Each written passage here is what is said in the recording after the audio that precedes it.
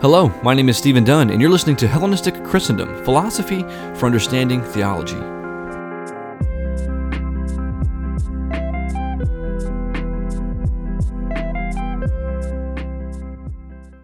Hello, welcome to another episode of the Hellenistic Christendom podcast, where today I'd like to do a reading of an essay that I wrote several months ago entitled Stoicism and Influencers, a Resurrected Sophism. Now, this essay basically tried to show some conceptual similarities between the Greek philosophical school known as Stoicism and the contemporary phenomenon known as social media influencers. Now, for those of you that are more familiar with your historical philosophy, I was trying to draw an approximate interpretation of the later Greco-Roman Stoicism that we find in Seneca, Marcus Aurelius, Epictetus, and others, as opposed to the earlier Stoicism we find from Zeno of Citium, and show how this school of philosophy, that came to be known as the Second Sophism, which flourished among the upper elitist classes and as well as the intelligentsia of the day, is at least analogous to the present situation we find within some context of social media influencers. Now, for those of you that are not so familiar with your historical philosophy, that's okay. That's why I'm reading this essay to show you that ideas, which are often sought because they are new, creative, original, and novelties, perhaps they're even marketable, are actually not so after all. As G.K. Chesterton once rightly said, the modern world tends to forget very obvious truths, and hence the modern world is constantly stuck in the flux of rediscovering what tradition has been espousing for so long. Now, to be clear, for those of us who have never heard of social media influencing or influencers, let's start by way of a precise definition. A social media influencer is one who has the power to affect the purchasing decisions of others because of his or her authority, knowledge, position, or relationship with his or her audience. Now, of course, you'll notice that this definition puts the context of the influencer as one involved with the market. The influencer themselves, be it on some platform on social media like YouTube, TikTok, or Instagram, has some kind of direct or indirect relation to some commodity, whether by virtue of themselves and what they're selling, or to some other product, vendor, sponsor, or what have you. However, I think aside from this marketable context, there is an even larger extent of influencing which pertains to just as it sounds. Social media personalities, organizations, YouTube channels, Instagram accounts, podcasts, and etc., that attempt to further a philosophy of life in more or less implicit ways, which hinges on self-realization, self-actualization, self-discovery, self-improvement, disengagement, personal success, spiritual autonomy, and so on. The language among these platforms tends to vary. Now, I have in mind here prominent social media figures or influencers. Of course, this isn't an exhaustive list because there are so many, but individuals like Ryan Holiday, who is a media strategist and, convenient enough, a contemporary popularizer of Stoic philosophy.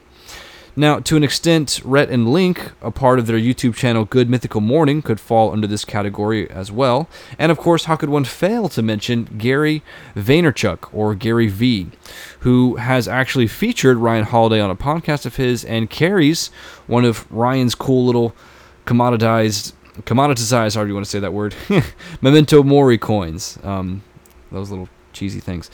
Now, my argument for showing that there is a relationship between Greco-Roman Stoic philosophy and social media influencing is to point out the historical sort of reoccurrence of the sophistry that pertained to Stoicism in the later sort of third period of Stoicism, as it's kind of come to be understood in the 1st and 2nd centuries AD, and how it's sort of being repackaged and modernized in the West's social media phenomenon that came to be known as influencing.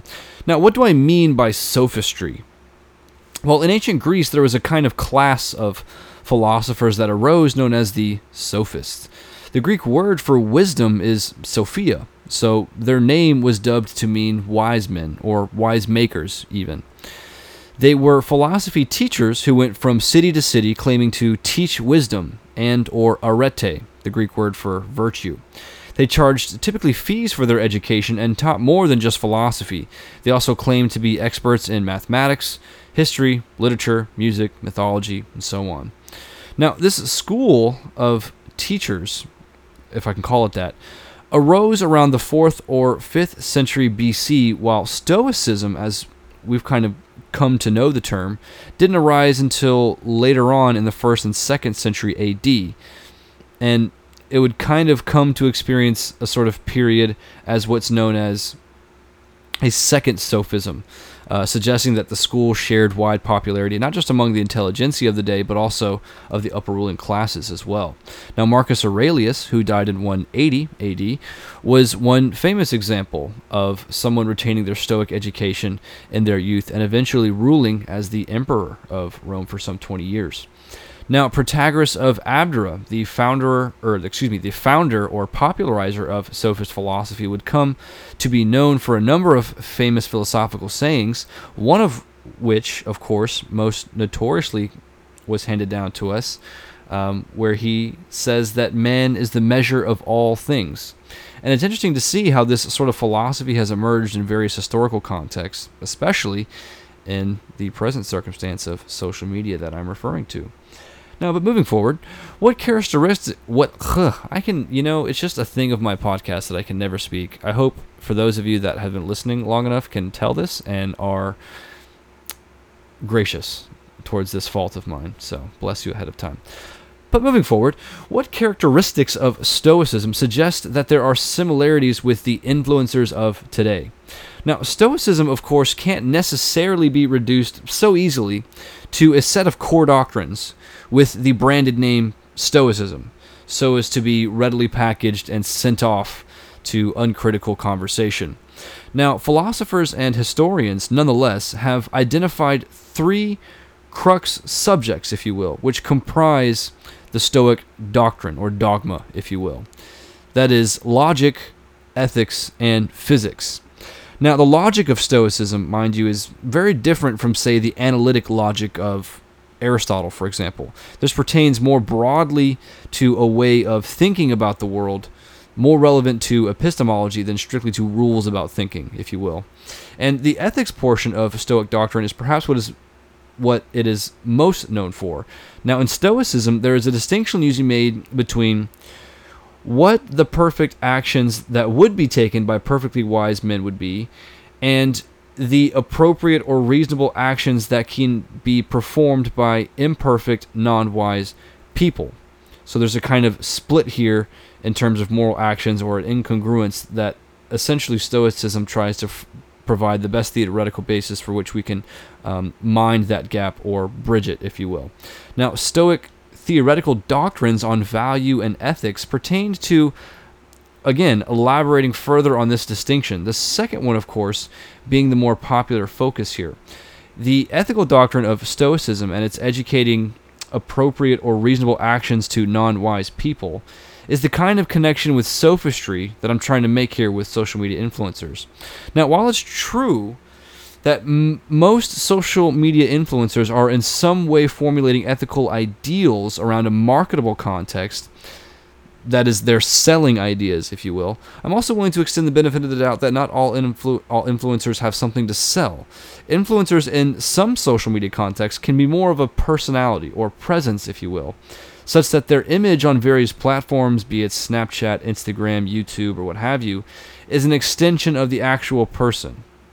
Hence, I think the influencer's insistence of visual outlets or video is something interesting, and may have something to say here of the extended mind hypothesis and the philosophy of mind today that we find in the work of Australian philosopher David Chalmers.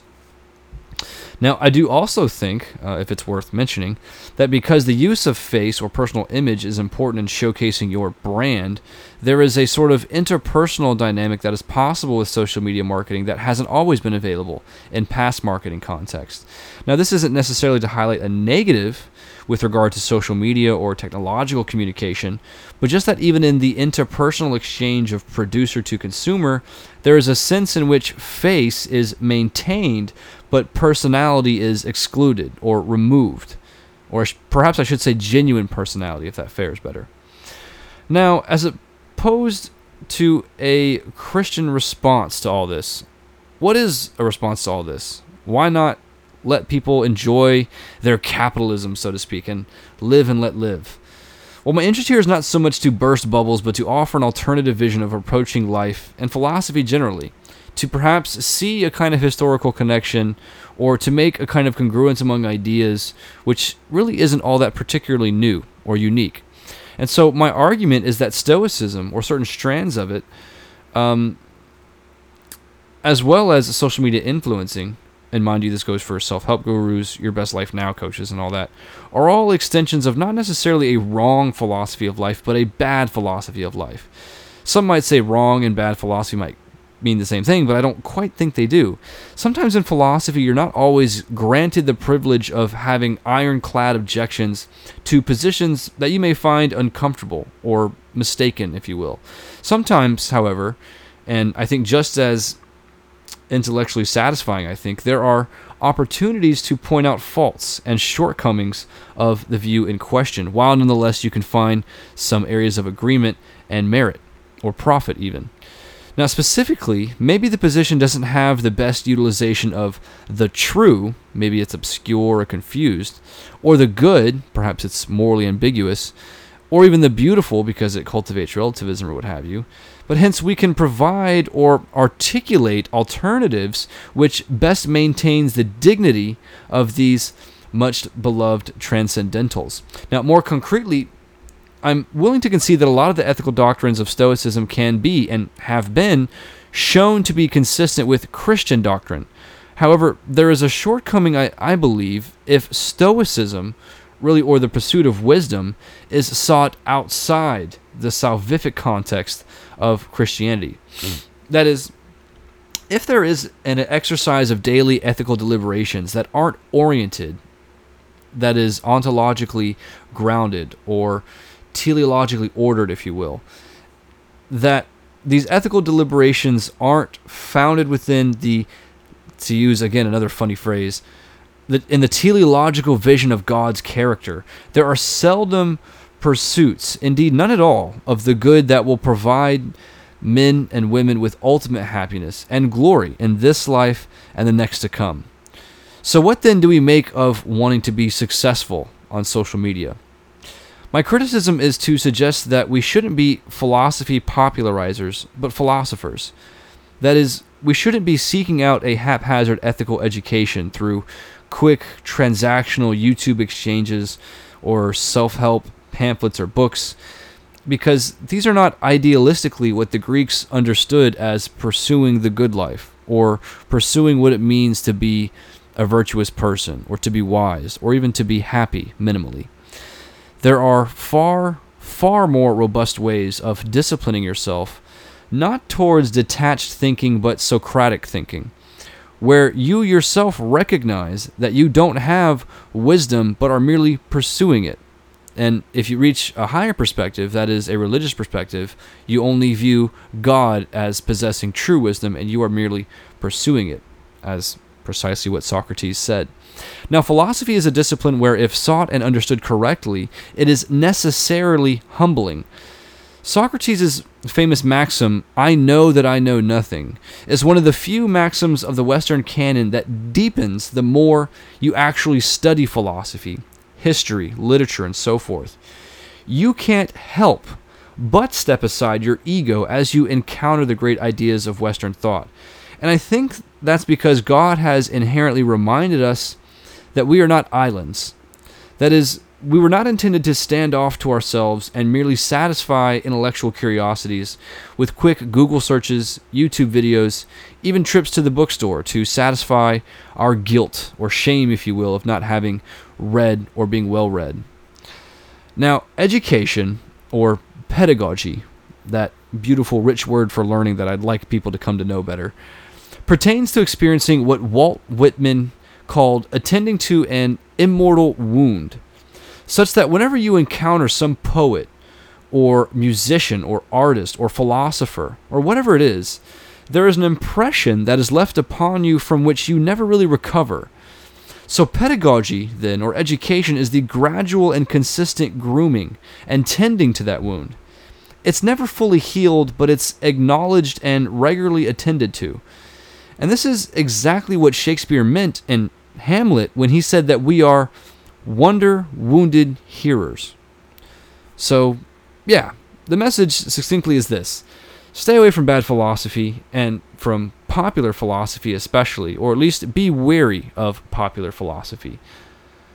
If someone has to charge you to learn some truth, I can almost guarantee it's not going to be a very good truth, let alone an exciting one. So that's probably something you can take with you to the bank. But yeah, so that's the end of this episode. That's the end of my reading of this essay. As I always say at the end of these podcasts, lectures, videos, and etc., thank you so much for retaining the time and attention to make it to the very end and listen to another word of what I have to say on things about the world, about God and all that. So God bless you. May God keep you. And please be sure to follow the page if you already haven't.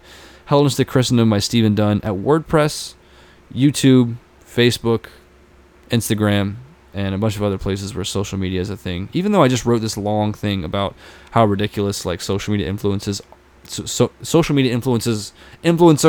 are or can be, here I am just spouting off my hypocrisy. So be it. Be what it may. Amen. God bless you. Thank you. Yes.